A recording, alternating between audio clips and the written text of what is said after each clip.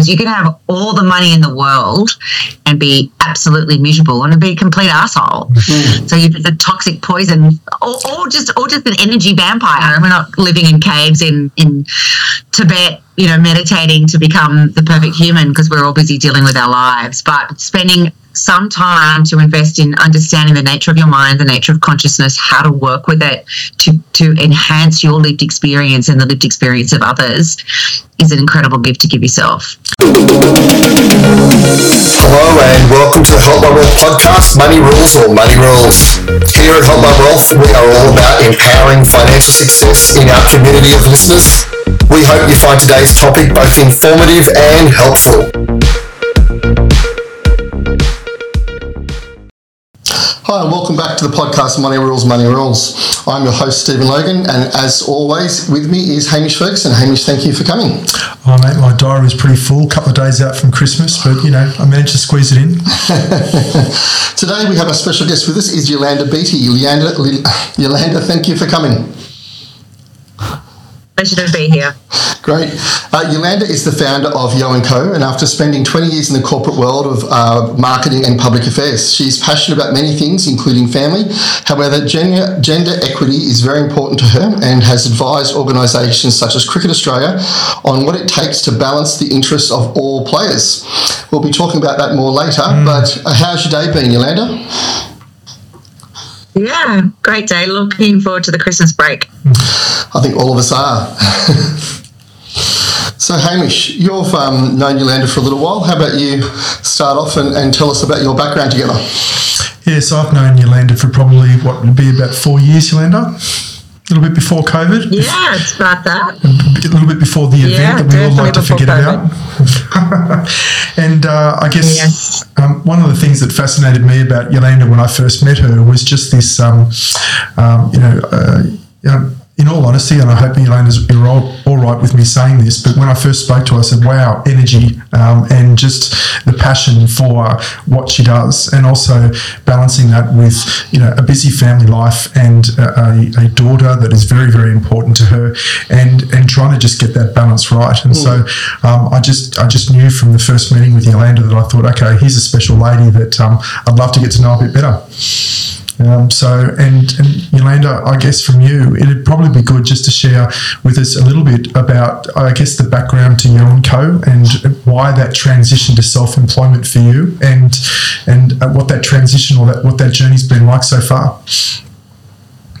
Yeah, thanks for the opportunity to share my story. So I started my own business with almost zero forethought. It was a situation where I was in my then current employer, where I, in a very quick period of time, like within seconds of a conversation, this current job isn't working. I need to get myself out of this situation, and I'm going to start up my own business. So, if I'm honest, it's the worst way to think about starting a business. It was a flight response from a place of fear and worry. And I'm really just very lucky that it's worked out as well as it has. So I think probably ultimately, I've worked in small business for a lot of my career. I'd have a number of people build and run businesses before. So I had that kind of entrepreneurial spirit in me, and I knew that I could sell myself and I could sell, products and programs. And I had the self-confidence and self-belief to do that. But I hadn't really thought before I started the business what I really wanted to do and how I was going to bring it to life. It really was a bit of a knee-jerk decision off the back of a difficult situation.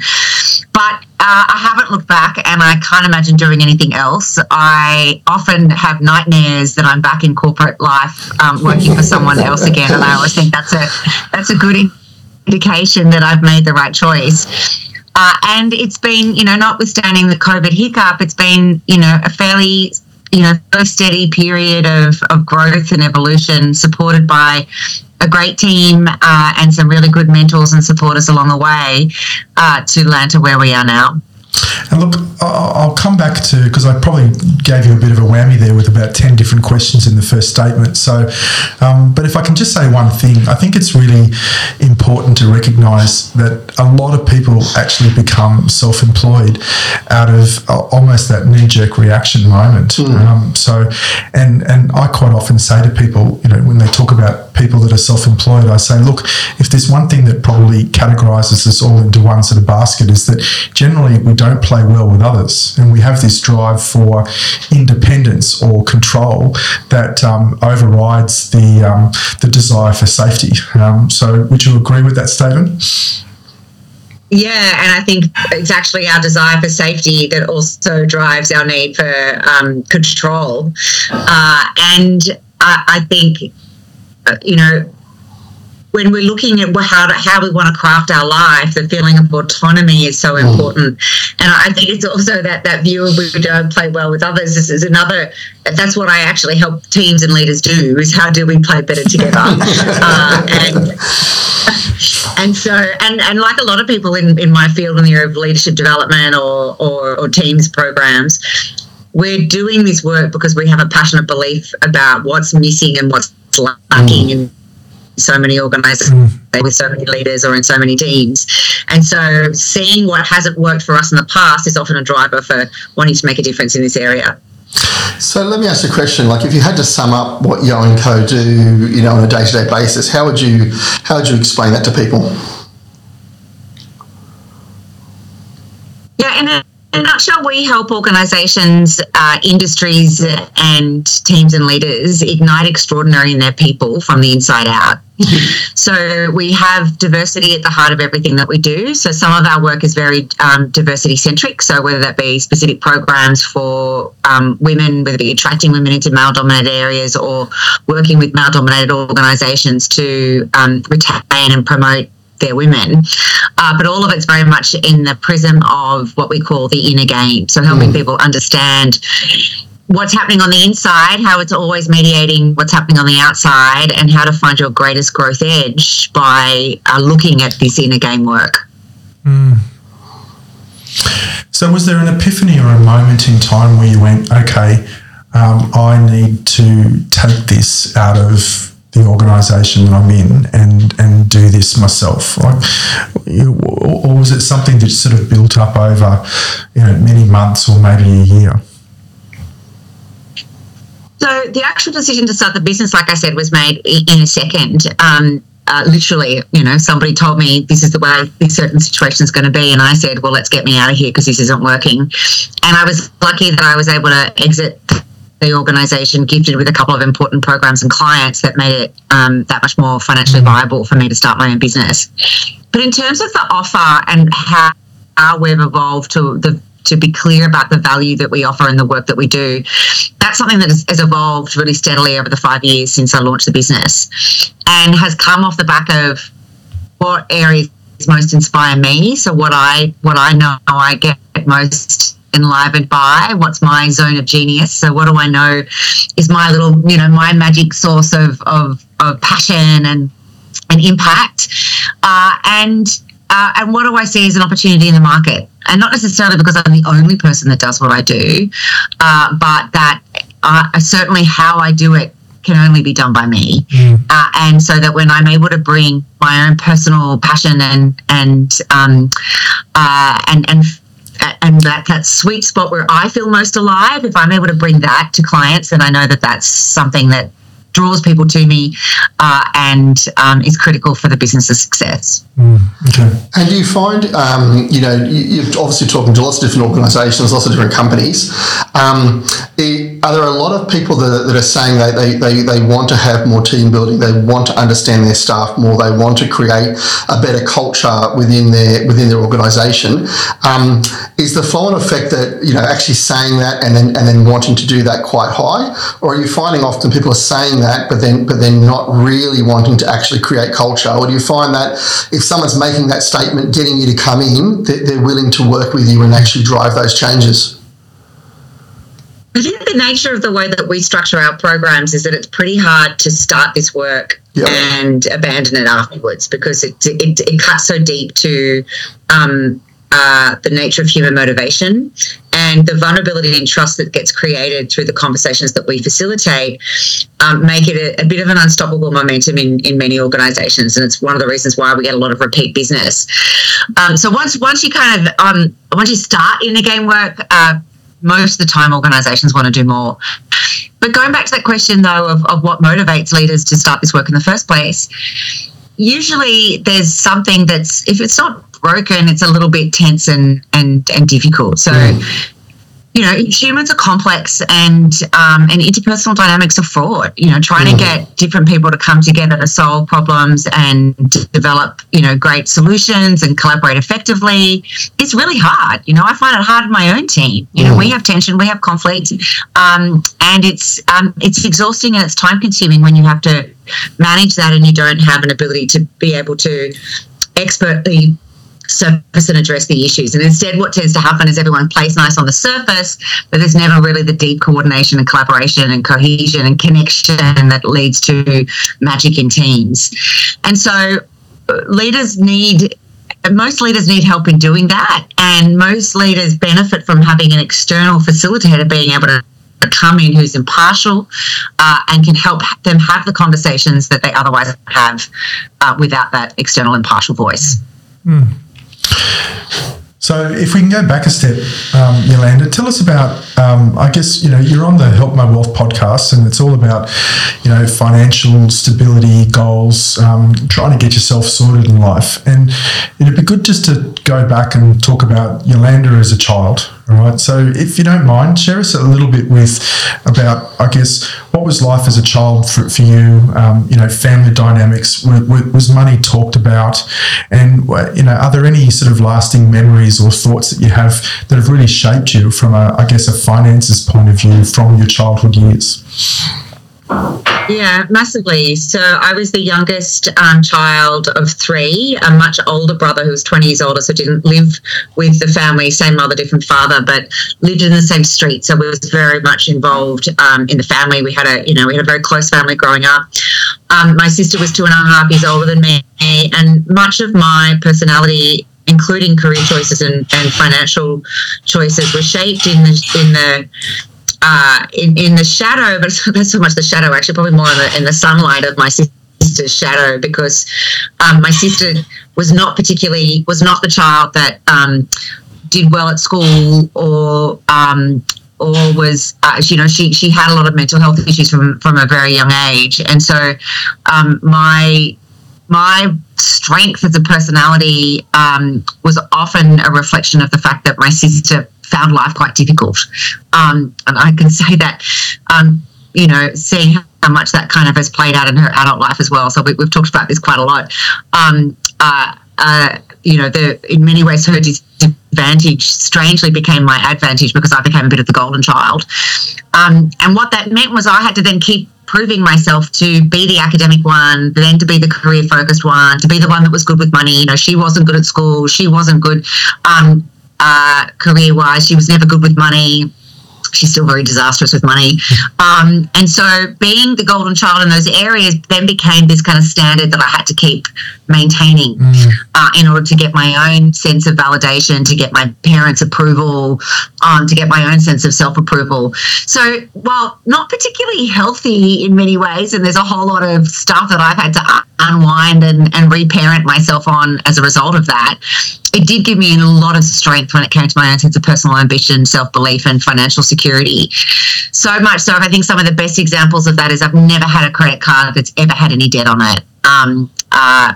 And, you know, I've never, other than my mortgage, I've never had debt that hasn't been able to be repaid immediately. And I saw in her those she never had those skills, and I saw her constantly get into hardship and heartache as a result of that, and was determined to never fall into that habit. And so that was a big part of what shaped me. But also my parents were always very open about money, always talked about where we were at financially. There were times in the late 80s in particular, before the recession that we had to have, where the family made some bad financial choices. And I remember very clearly going to school one day and my mother sitting around the dining room table with mountains of bills in tears, not knowing how she was going to pay it. And as a well, I probably would have been 12, 13-year-old girl, terrified and swearing to myself I would never be in that position. I never want to be in that position. I'll do whatever I can to not be in that position. So that feeling of always earnings, pushing myself to earn more has been a very innate driver in me from a very young age in wanting to avoid that fear that I saw in my mother's eyes when she felt, real financial distress. And of course, it's part of that then is what motivates me and drives me, but also part of that also creates a whole lot of your own stress when you have that background of financial fear motivating you. It works in many ways and can be stressful in others. It's funny because as you were sort of talking about your call it barriers, not barriers is not the right word, but that whole I won't have credit card debt, I won't have this, it is a strength, and you'd almost label it as a healthy fear, because that's really what you're saying it was, wasn't it? It was almost a fear of the fear, and how that manifests itself. Yeah, absolutely. And I think, as you would also know, and I remember a conversation that we had, I also like to live a comfortable life. I'm definitely not extravagance. I've got a shitty Mitsubishi ASX. I'm grateful to have a property, but I don't wear designer clothes, and I don't like budgeting. So, I don't go to mega fine dining, but I don't like having to deny myself, a few finer things. And so I've always had the belief that don't crimp my lifestyle. I just want to be motivated and set up to earn more so that I don't have to make too many sacrifices. And I think that it's been, very lucky for my generation. I turned 46 this year, and I think it's very lucky for my generation is that as long as you're a successful professional that's continued to move up in your career, that's generally been the case. This year, I think, has been a really big shift for a lot of people, certainly for me, and I see it in my cohort where for the first time it feels like we're going backwards. That I remember my daughter saying to me when I started to talk more about we can't afford that, we can't keep spending money on that. I've already spent too much money this week. And my daughter saying to me, "Why? There's something happened. Like why are we having to watch our money so much now?" And me trying to explain to her, it's not that I'm earning less, it's just that everything's costing more. Mm-hmm. And so we just need to be that much more conscious. And while I find that depressing and frustrating and stressful, I'm grateful for at least being able to have that conversation with my daughter so she starts realising the realities of economic conditions and what they mean for decisions we have to make as a household.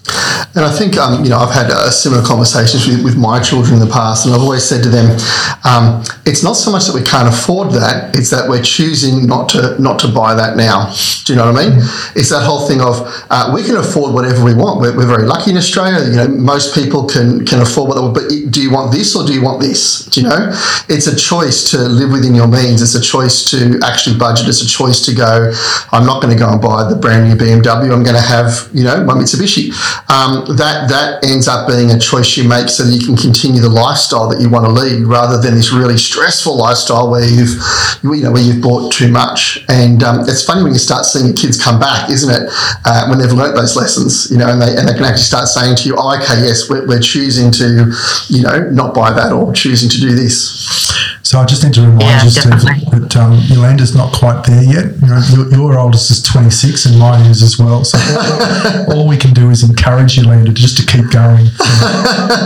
Yeah. My daughter's 11. She turns 12 on Thursday, and yeah, it's definitely an ongoing conversation of what's a reasonable thing to spend money on. Do you really need that Starbucks drink for $15? No, I don't think you do.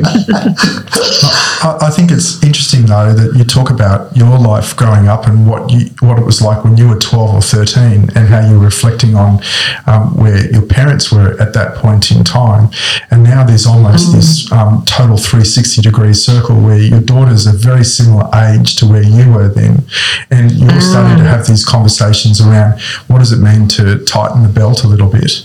And I don't know if you've realised that, but you've no, I haven't realised that until just now. I think you're absolutely right. And I'd add another dimension on that for my daughter, which is different to where I was at, and that I'm a single mother. So the difference in when you are a single income household, trying to create all the opportunities that I had as a child, adds a different dimension to pressure, and also hopefully role modelling that I'm providing for her.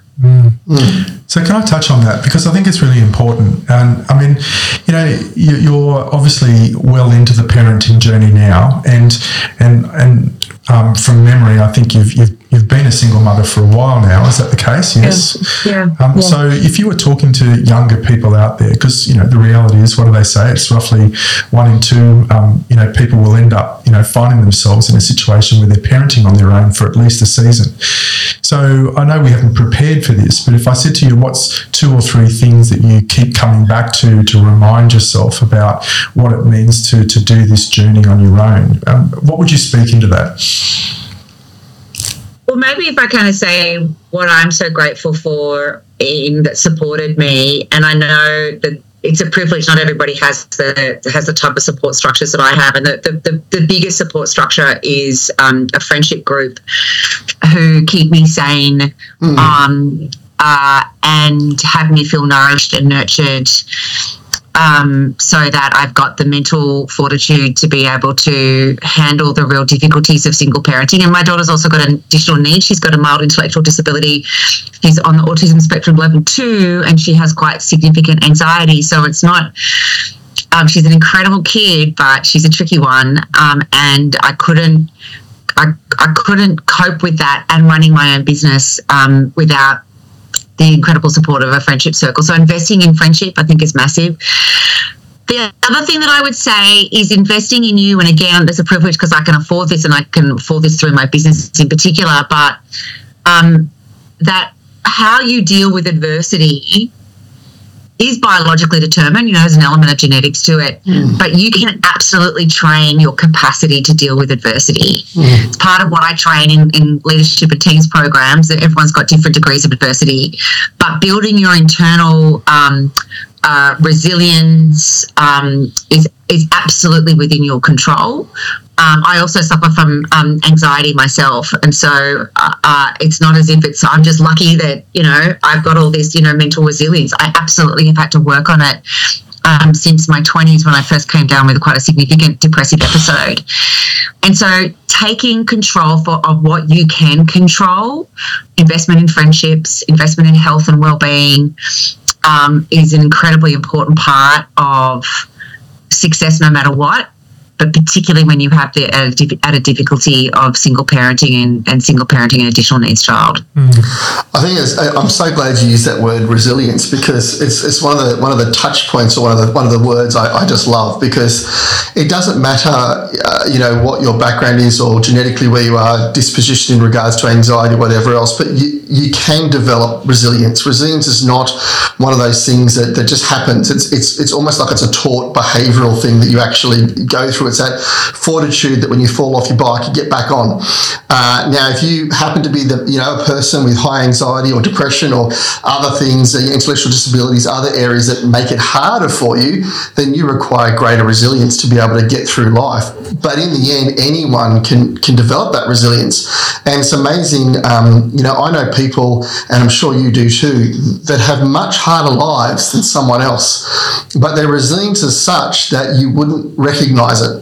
There are other people that have been so blessed in so many ways, yet they seem to be falling apart on a continual basis, whereas you find someone else who hasn't had that same blessings in life, maybe isn't as intelligent just naturally, or has anxiety, whatever else, yet because they've developed that resilience, they actually fare better than the other person, don't they? Yeah, and I think also as a matter of experience in life, and that's really what it comes down to, right? Once you've got your basics covered, and you've got, you're in a certain income threshold where you're not worrying about paying the bills, once you've got those basics covered. And I really appreciate there are so many people in this country right now who don't feel that for the first time in their lives as well.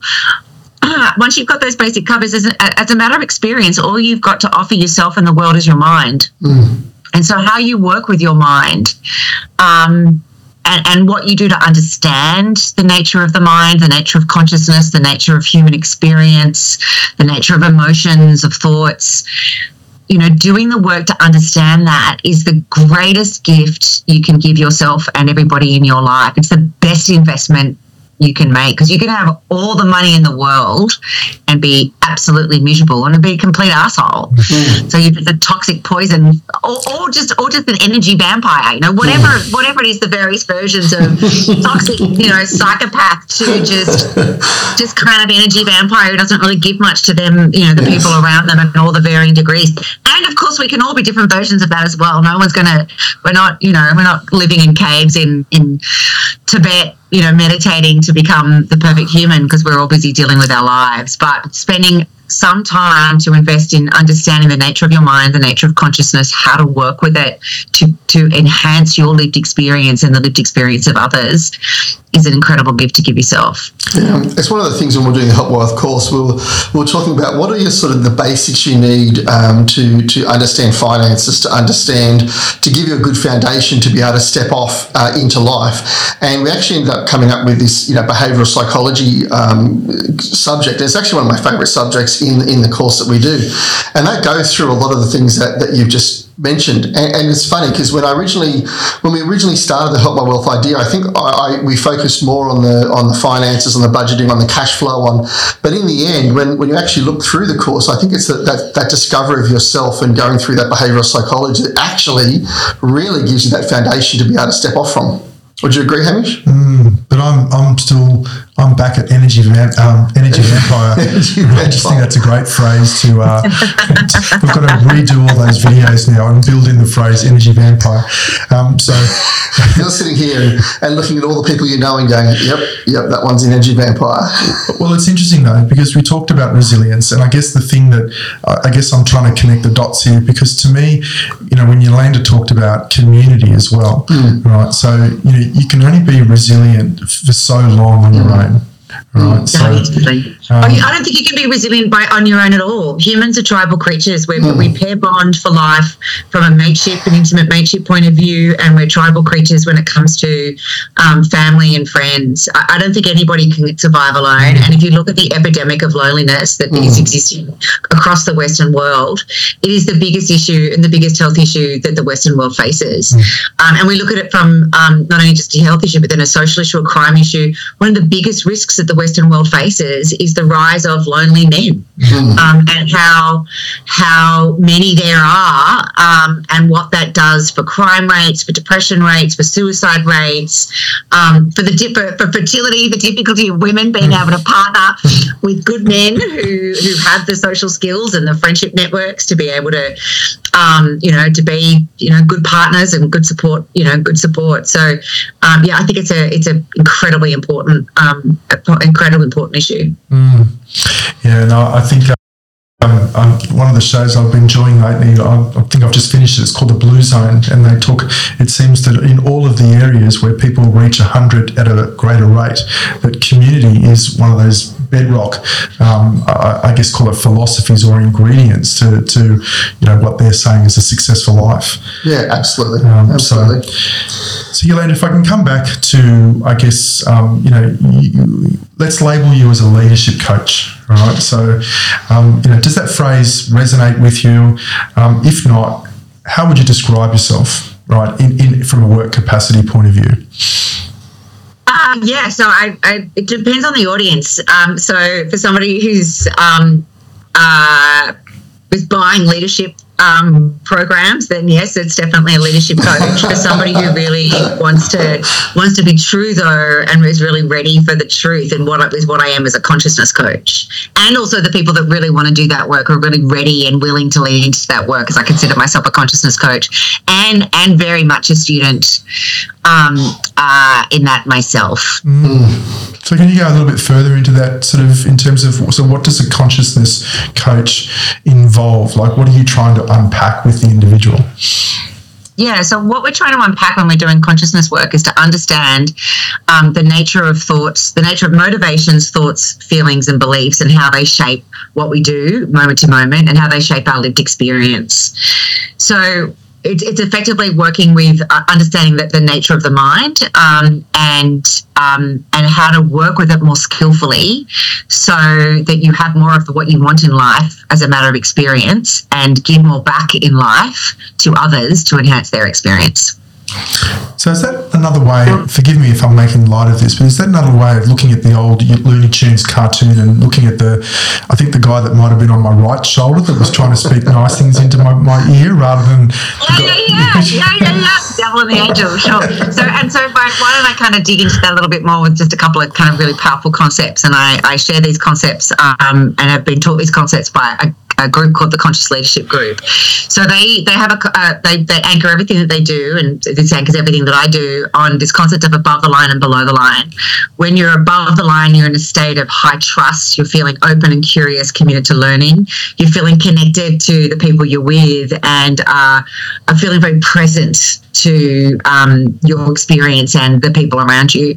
When you're below the line, you're feeling threatened, you're committed to being right. It's more about winning than it is about learning.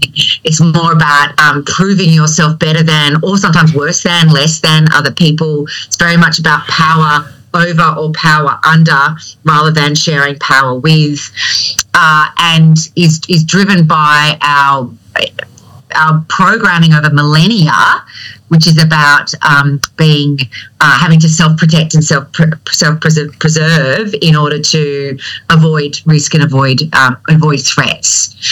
And so in that place of below the line, there's a sense of scarcity of time, money, energy, and we focus on what's not working. We focus on problems. We focus on threats and fears as opposed to possibilities.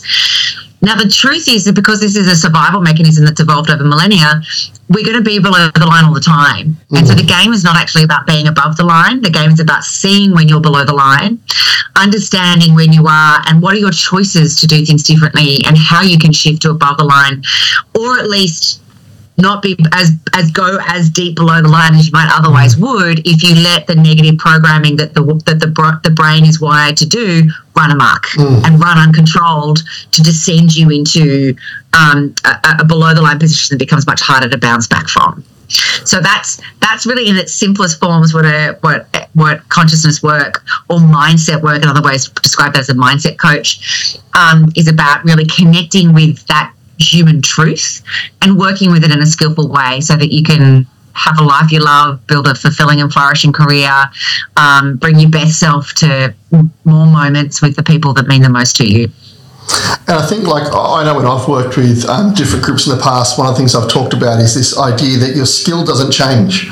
There's this really weird thing where, one day, for instance, your boss comes in and tells you, you're the best salesperson we have, I'm giving you a bonus. You know what I mean? Your skills that day as a salesperson, let's say, as an example, is you're through the roof, you're hitting all your targets, everything's going really well. Compared to, say, the next day the boss comes back and says, sorry, Yolanda, it wasn't you, it was the other Yolanda from the other department. She's the one that's been doing well. I actually had a relook at your work and you've been doing poorly, and then that day your sales are down, everything's down, you can't get on with your work. But your skill hasn't changed from one day to the other, has it? It's your mindset that has changed. It's that ability to go, in your terms, am I above the line or am I below the line, Because I know myself, when you're in that fear state, you spend a lot of energy trying to work out how to get out of it, don't you? You spend a lot of energy trying to work out how to approach your boss properly if you're worried about him or concerned about how she or he is going to react to you. That's a lot of time and energy you're spending to make sure that everything's right. Whereas you could be getting on with your day and doing whatever you really should be doing. Yeah. So we call that status threat. So some great work from the Neuro Leadership Institute summarizes our 5 main threat responses using an acronym called SCARF. So it talks about status, certainty, autonomy, relatedness, and fairness. And so that status thread of what is my perceived value compared to others is a massive impact on your cognitive capacity, so how well you think, so how good you are at expressing your skills and talents. And when you feel like you're less than other people, you literally become dumber. Your cognitive capacity declines just through the experience of feeling less than. And so as leaders and parents, as partners, being mindful of showing up in a way that supports others to feel good, it gets more out of them. And creating a team environment and a family environment where people feel that they're valued for the strengths that they bring, while also challenged to work on their development areas, makes smarter teams. So here's a question moving a little bit further, into what you do. When people say to you, you're a consciousness coach, you're a life coach, or whatever else, what are some of the common myths that people come to you with, that they just have these assumptions that you're going to be that just isn't the case at all? Yeah, they think it's going to be very kind of goal oriented. And so tell me the 5 goals that help me work out my 5 goals and develop a plan to get there. And some coaches will do that, right? So that's definitely what some coaches in leadership development people will do, and that's absolutely fine. And obviously goal setting and at least getting a sense of what do you most want in any situation is definitely part of our conversation. But probably the most common things that I hear is, whoa, I wasn't expecting to have that conversation, or that feels very personal, or gee, this is like a psychology session, which not everybody is interested in doing, of course. Some people prefer to just keep it much more at train my behavioural repertoire rather than dealing with the actual stuff that's stopping me from performing or living the life that I want. And so I always I go to great pains to make the point that when you're doing this work with me, expect to be challenged and confronted, because that's where your greatest growth edge lies. It gets to a certain point in your career where there's no more behavioural repertoires to learn, there's no more technical skills to do. You've actually got to get really clear about how do you get in your own way and in the way of others, so that you can start to slowly shift that over time by paying attention to the mind and what you think and what you do when you get in your own way, and using that power of attention to start shifting at the edges to slowly drive change. Do you find that you've had people have often said to you at the end of your course or the end of the time together with you, they've gone, wow, this is not what I thought it was going to be? Yeah, often actually. Yeah. And most of the time, that's probably one of the most common things that I hear. Wasn't expecting that. And then it's things like, wow, if you wanted to, probably one of my favorite quotes from a client this year actually was somebody in a team session where they said, if this program was about increasing trust in the team, like, you totally nailed it. And that's exactly what probably, if there's one thing that summarizes what I do is trust work. And it's not just about trusting others, but it starts with trusting yourself. And so self-acceptance, self-compassion is a massive part of this work. And it's hard and it can be really painful. Sometimes I kind of wish, sometimes I think maybe it would be better if I just brushed it all under the carpet and didn't look at all of these fears and shadows and all of these ways that I can be, selfish and judgmental and controlling and, all of these flaws that I have, all of these bugs in my internal operating system. Sometimes I think, what would it be? It's better if I lived this blind life.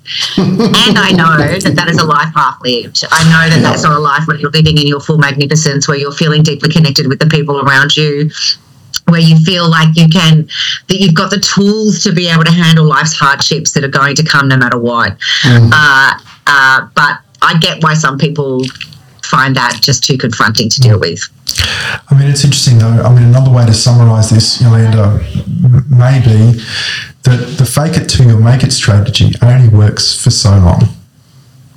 That ultimately, if you don't start getting real and unpacking, let's call it the truth, that your own growth can only stall? How would you respond to that? I would 100%. And not everybody wants to grow. So I'm really clear about that, and that's absolutely fine. But that is 100% true. You cannot grow as a human, as a leader, as a parent, as a partner in a partnership unless you do this work.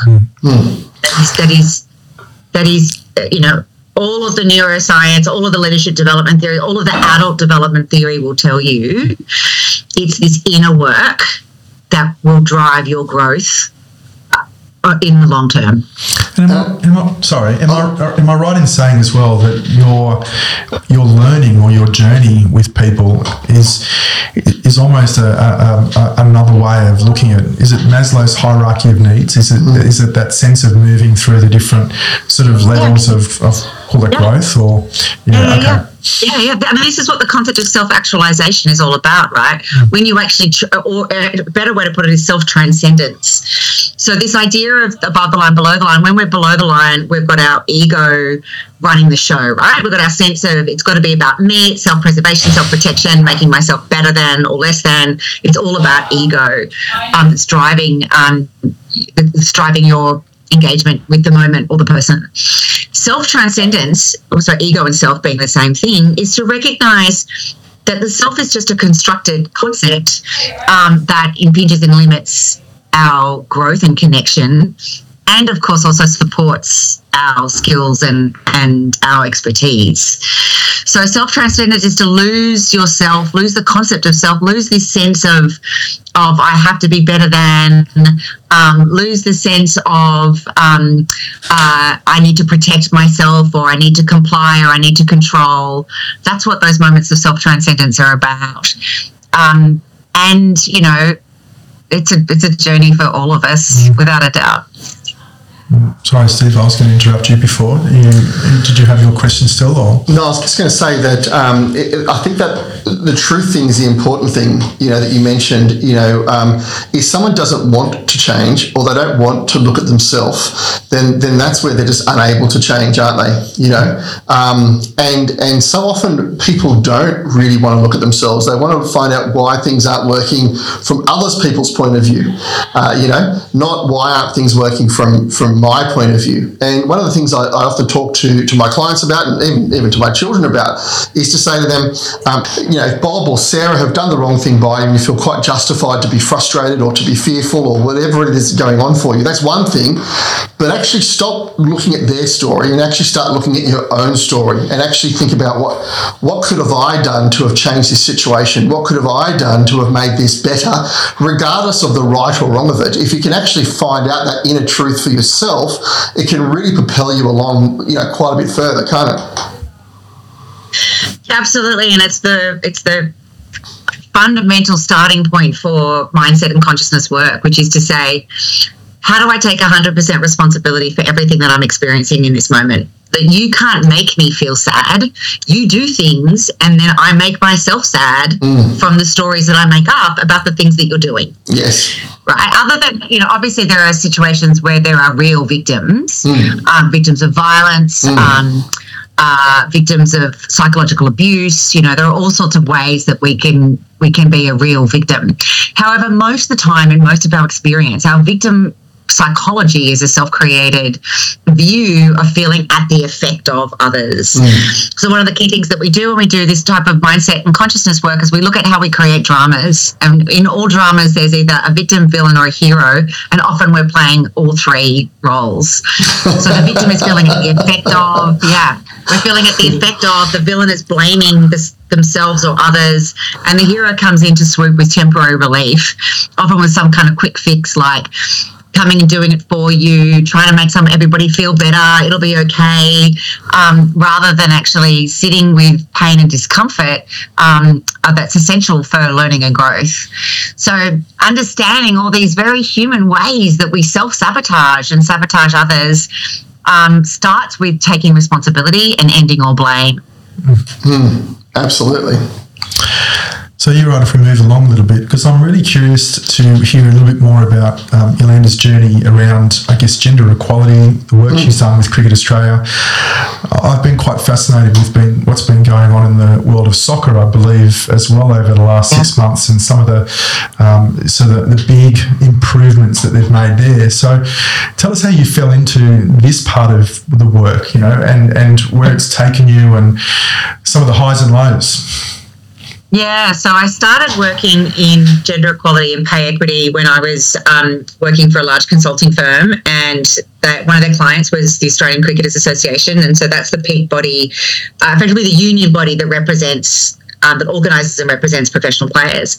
So it was 2016, they were going into a pay negotiation, just captured in a memorandum of understanding, and they wanted to bring the men and women into the same pay deal and the same pay bucket, but didn't know how to approach the knowing that they're two very different pay two very different commercial outcomes, right?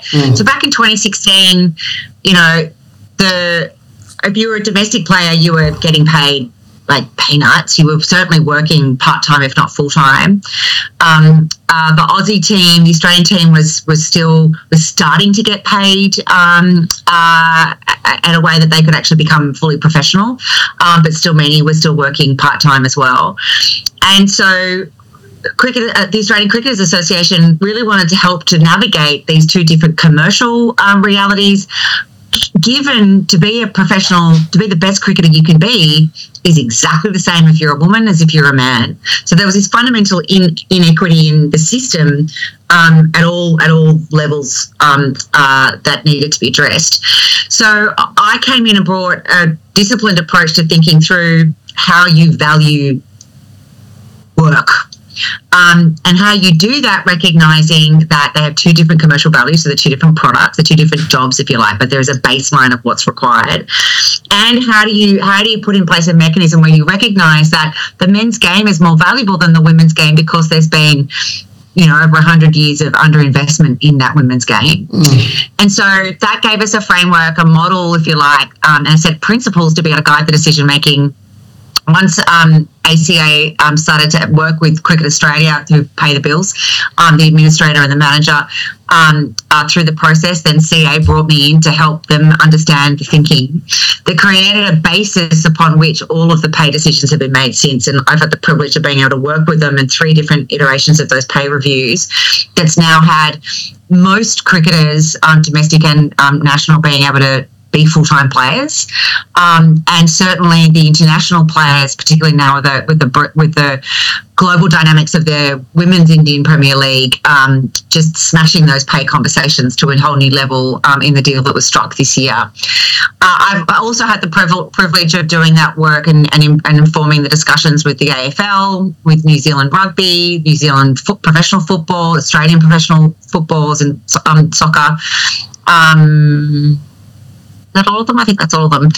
So it's been, and I always say it's also quite funny because I'm not particularly interested in sport. I don't watch sport.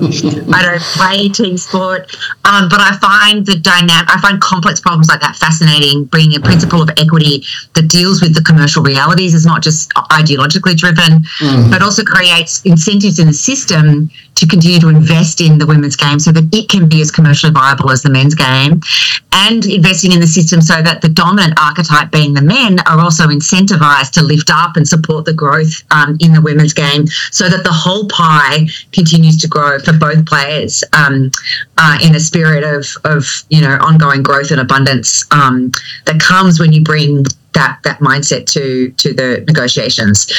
So yeah, it's been fascinating understanding the intricacies of professional sport and just the dynamics that go into those decisions. And look, from the outside, I would have to ask, female cricket in the last 5 years or even longer than that has jumped over and over and over again from the point of view of viewers, from the point of view of seeing it on TV, from the point of view of advertising. I mean, they must look back at that now and go, our pie is bigger. You know what I mean? Like that they're getting, a huge return for actually recognising where the inequality was and then actually trying to fix that. So have you seen that as quite a great success story for yourself as well as for Cricket Australia? Yeah, so it's a question of what happens when you invest. Great things happen. And let's be real, the Boxing Day test, the men's Boxing Day test is what makes cricket, right? So it's still, the men's game is still substantially more commercially lucrative than the women's game. And the big piece that needs to change there is how the broadcasters value the game. So we've still got in all games, in all formats, we've still got this mismatch between what the eyeballs are doing and how that's translating into broadcast deal value as determined through the broadcasters when they're negotiating, and what they value and how they set value based on eyeballs, which eyeballs at what time, when that's actually broadcast, the quality of the broadcast. So it's the intricacies of the commercial details are well beyond what I ever got involved in. And there is a long way to go to really generate the commercial potential and realise the commercial potential of women's cricket. Do you think that the response, in recent times to the Matildas doing so well, the World Cup, that will actually change things or not? Yes, yeah, I think it already has changed things. And what it does is it shows you, it kind of is a bit about what's possible, right? What's possible when a country gets behind a women's game. And the dimension, and the dynamics are a little bit different, right? A World Cup, it's got such a concentrated amount of energy that we can get easily buoyed by that. Whereas, say, for example, a full AFL season, women's season, while still significantly shorter than the men's season, still, say, 10 games and increasing, to sustain interest in a sport over 10 games over a longer season compared to a really concentrated global tournament and championship like the World Cup is very different. But it goes a lot to the psyche, right? It goes a lot to the psyche, and that can only be a good thing. It's now up to the administrators to continue to build on that energy and enthusiasm for women's sport in a way that recognises it's a different product, but hopefully doesn't have it just become a second-rate product that's about just the family sport. But we can continue to invest in and admire these women for the incredible athletes that they are, just like we do for men's sport. But that's going to take continued investment, particularly when you look at the need to up the ante and the quality of the game that comes with investment. It is interesting, though, in the sense that if you said to me, Hamish, name a sport that's been around for a while where women have had a much closer equality, the only sport I can think of is tennis. Yes, and there's a difference. It's because it's not a team sport. So tennis has had, certainly Tennis Australia has paid equal prize money for a long time. I don't know the specifics. I haven't worked with Tennis Australia, but it's been equal prize money for a long time for the Australian Open. And the difference is that you've got one-on-one, right? Compared to, it's a much bigger pool, so it's easy to equalise when you've got dozens and dozens of players that have to be remunerated in, say, AFL or cricket, and that the hierarchy is you're moving from a domestic league into certainly when it comes to cricket, into a global league, and all the various different tiers and hierarchies that have to be funded in that measure. So it's a very different dynamic from that perspective. And same with golf. So golf has got a lot more equity coming through as well, because it's an individual sport compared to a team sport. So yeah, they're both also played together. So if you think about most team sports, it hasn't been that common that the men are playing at the same time as the women. The women might be a month later or 2 months earlier or whatever it happens to be. Whereas I think golf and tennis, each competition, both genders play at the same time. And we don't need to get into the specifics of that, but it is interesting. I guess if I can take one step back, though, I'm still trying to get my head around, okay, so before you started talking to Cricket Australia, would you have called yourself a specialist in this area? Or, how did that conversation eventuate? Sure. Yeah. So I was a specialist in pay equity. So my expertise in gender equality started when I ran the public affairs team of the Workplace Gender Equality Agency from 2012 to 2016. So that role is a federal government agency that regulates employers on their gender equality performance, and they do that through basically collecting data and reporting statutory authority. And so I was running the big campaigns that was driving the national conversation, and particularly in areas of pay equity and workplace flexibility, gender strategy. And so that role gave me the expertise and the profile to then join a global consulting firm called Mercer, where I ran their diversity and inclusion consulting practice.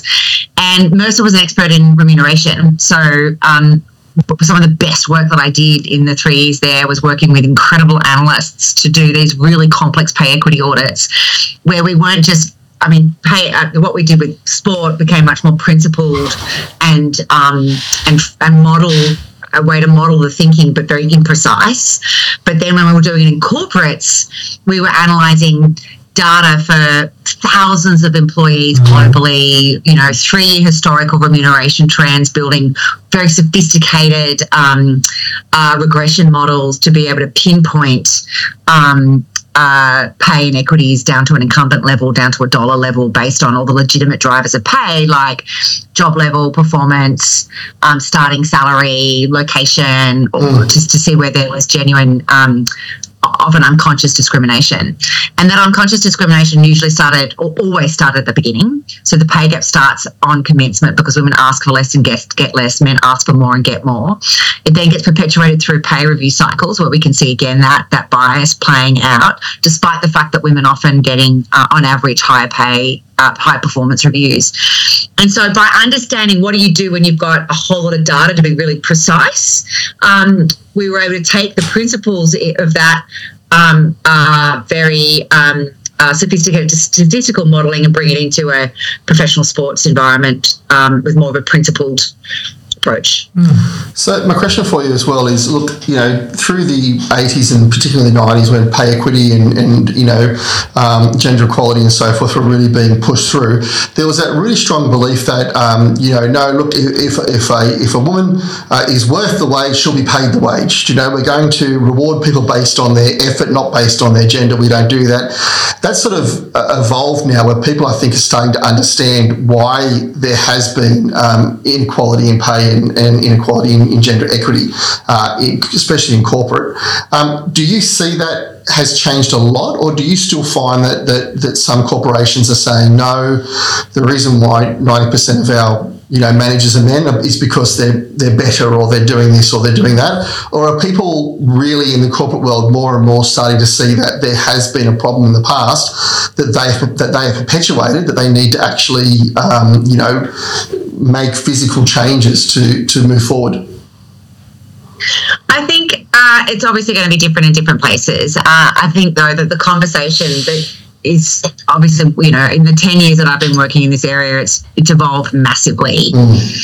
So that most large-ish sophisticated organisations, particularly if they're publicly listed or they've got a high public profile, they've seen the writing on the wall and they realise they need to take this issue seriously. And when you take the issue seriously and you really investigate the difference in the lived experience of men and women at work, that they don't start from the same place, that there are so many stereotypes and biases that favour whatever the dominant archetype is in the system, right? So you can have a highly feminized system.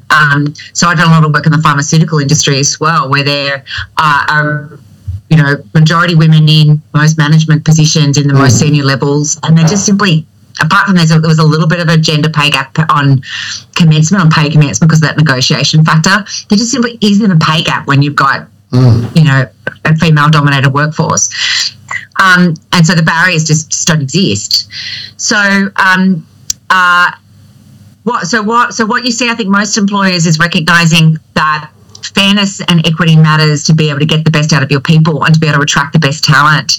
And in an environment where you're in a knowledge economy, being able to attract and retain and motivate and get discretionary effort out of your people is good for business. And equity, and not just when it comes to gender equity, but all equity, that feeling of am I being treated fairly, is fundamental to people's sense of motivation, which then drives discretionary effort. And so, it just becomes a really basic tenet of leadership that most organisations are recognising is good for them. Can I ask a cheeky question? So Yolanda, you're in the pharmaceutical industry, and everybody in the workforce is female except for the boss, right? The number one guy, CEO, whatever you want to call him, right? But you touched on before that females tend to ask for pay rises less. Yeah. Right. So what you're telling me is that if I had a whole female workforce versus, so we're talking Pfizer versus, what's the other big one? You've forgotten all this stuff. So Smith & Kline, whatever. And they've all got male, all right? So you're saying that you could almost tank the company with the male workforce because they're all going to ask for too many pay rises, right? So whereas the females, they're probably a little bit more likely just to be happy, right? And so won't ask for the pay rises. And so Pfizer, in that case, would be a more profitable firm. Right. So, and I think that's the thing I find really interesting is because I'm reflecting at the moment. I'm going to leave an Easter egg in this show to see if my staff actually listen to this, because I can attest to the fact that the females tend to just ask less. Yeah. Yeah, they speak up less, they ask for less, they don't push their promotion, they expect that if they just do good work, it'll be noticed. And good organisations, because most women then wake up one day and go, what the fuck have I been doing? Like, the blokes are taking over me, I'm getting paid less, I'm working my butt off, and I'm running the household at a disproportionate level. What am I doing? And so some organisations, the good organisations recognise that equity is about supporting people to start from the same level playing field. And that because of all of these socially conditioned factors, women aren't starting from the same level playing field when it comes to the professional environment. And so the good leaders go, we're going to offer her what she's worth, not what she asks. We're going to support her to speak up and get promoted through coaching. So I do a sponsorship and advocacy program, which is about addressing some of these issues, for example. And so they recognise that if they want to get more women into those more senior roles, that inequity means that we have to do more to support them, but that it's not just a gender issue. And this is what I'm increasingly talking to organisations about. When you scratch beneath the surface, there are some gender issues, but it's way more a human potential issue. That an introverted male from a diverse cultural background is going to be more disadvantaged than an extroverted white woman if extroverted white is the dominant archetype. So if we actually make it more about what it takes as humans to do great work, to bring our best self to work, to bring out the best in others, that's where I got to the work of consciousness and the work of mindset, is that they're the layers that are so much more relevant to bringing out the best in your people so that they can really do their best work while they're working with you. It's so much more than identity. It's all of the layers of our humanity. And when we invite teams and leaders to have that conversation, not only do they get insights that unlock extraordinary performance, but they develop the trust and professional intimacy that makes work so much more fun. I'm really enjoying this, but I think we're going to have to keep moving things along, otherwise we'll be here all night. So Yolanda, I'm thinking of starting a business, all right? So from your lessons, what are the top sort of 3, 4 or 5 things that you would want to impart on me to be thinking about before I jump in? Okay, cool. Well, why don't I make it a little bit more specific to I'm looking at starting a professional services business where I'm looking to sell my ideas, right? Because, that's the main expertise that I can focus on. So if you're somebody who feels like that you've got something to offer based on what you want to train people, you want to develop people, you want to offer some kind of service, some kind of knowledge economy service, some kind of professional service, my recommendation to you is you need to love the hustle. Mm-hmm. You need to be comfortable selling yourself. You need to know your worth and value. And you need to be comfortable getting uncomfortable with that, because it's always going to feel like I consider myself to have a high level of self-confidence and self-worth. And I have imposter syndrome all the time. All the time I look around and think that I am a minnow compared to the intellectual giants that inspire me, that I feel that I'm you know, who these people that trust me with their people and with their leadership. I'm like, what do I know? You know, and of course I know a lot, right? But it's never enough. It's never as much as I want to know. And so being able to step outside your comfort zone and push yourself and sell yourself beyond what you think you're capable of, while catching up and constantly developing and growing yourself is absolutely fundamental. So you've got to love the hustle. You need to be disciplined, hugely self-disciplined, and that comes in the sense of self-worth, or a chronic fear that's driving you, one or the other. I'm lucky that I've got a good sense of self-worth that supports my discipline. It makes a massive difference when you love what you do, when you can feel a genuine passion. It means the work actually doesn't feel like work. You know, I often fantasize about winning the lotto, so that the pressure of the pipeline and the revenue that I need to raise to pay the salaries, I would love to not have that pressure, and I wouldn't do anything differently. Like, I'd still be working this hard, I'd still be doing this work, and that's incredibly motivating because I love what I do. So yeah, if I was summing it up, love what you do. Love the hustle, believe in yourself, and self-discipline is absolutely key. If you don't have that, then you might do better working for someone else. Can I add one to that? Because and we don't spend a lot of time talking, but within that self-discipline, I'm guessing that delegation skills and staying in your lane has been something that you try to do well. Would you agree with that statement? Yeah, I mean, absolutely. Certainly delegation skills and trying to bring a team together is absolutely vital. You can't, well, depending on the model you've got, actually, but certainly the model that I've got in my business is that I have to do things through and with people, and that I have to be constantly investing in my ability to do that and my team's ability to work together. And we've had hurdles, you know. We're having a bit of a hurdle at the moment, if I'm honest. And, you know, I can't let that stuff go. I have to lean into those challenges and those frictions so that I can have the sum of the whole of my team generating more than their individual parts. And that's a constant journey, as they say.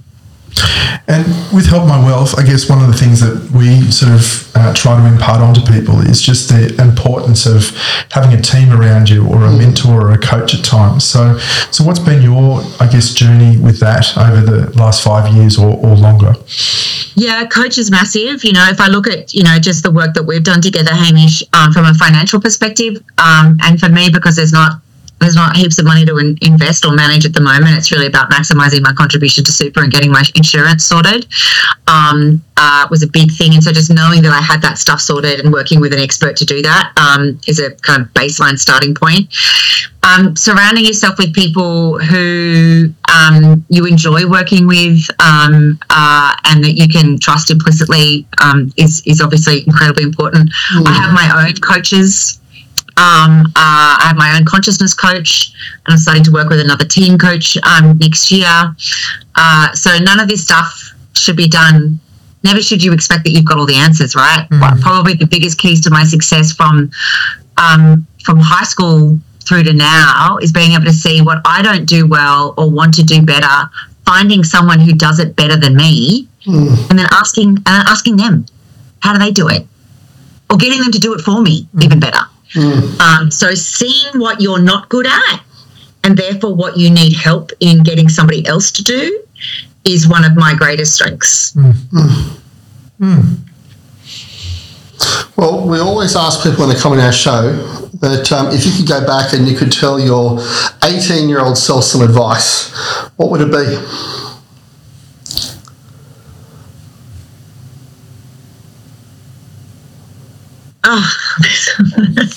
So many. So I'm just trying to think of what the best one would be. It would be trust yourself. You're going to be okay if you end up alone. I would have made very different choices had I not been so afraid of being alone. It's funny, we ask that question to a lot of people, and I would say that a good percentage of them often say, trust yourself. Yeah. Trust yourself often becomes one of the things that they often point out. So, okay, another question we'd like to ask everyone is, if you were going to write a book, what would the book be about and what would the title be? I've got a couple of books in the mental cog. So one of them is in the file. One of them is called Trust Work. So why trust work is key to teamwork.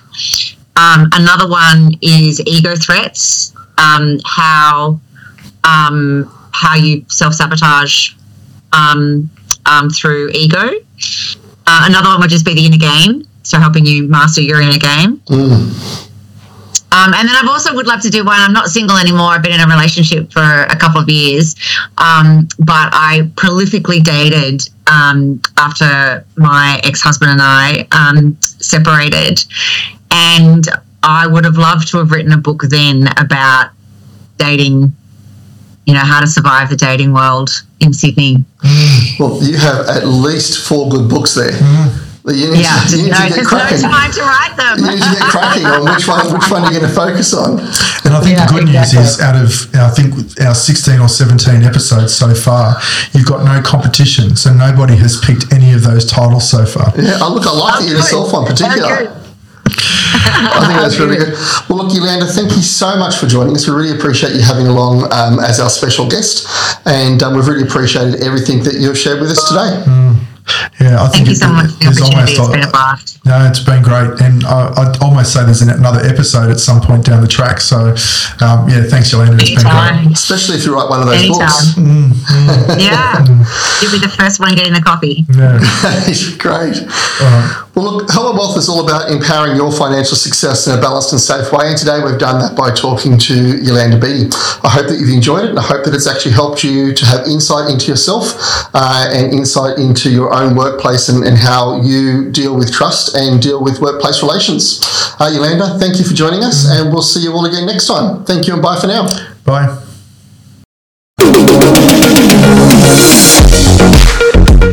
The information discussed by the Help My Wealth and the Money Rules podcast is for education and entertainment purposes only and is general in nature, and it is not advice.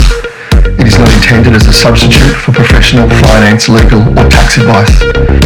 It is aimed to provide a general understanding of each topic and should not be relied upon to make an investment or financial decision. It is strongly suggested that you seek professional advice regarding your own individual circumstances before making a financial decision. Help My Wealth and the hosts of the Money Rules and Money Rules podcast are not aware of your personal financial circumstances. Before making any financial decisions, you should read the product disclosure statement and, if necessary, consult a licensed financial professional. Do not take financial advice from a podcast. In the spirit of reconciliation, Help My Wealth and the Money Rules or Money Rules podcasts acknowledge the traditional custodians of country throughout Australia and the connections to land, sea and community. We pay our respects to past, present and emerging elders. We extend that respect to all Aboriginal and Torres Strait Islander people today.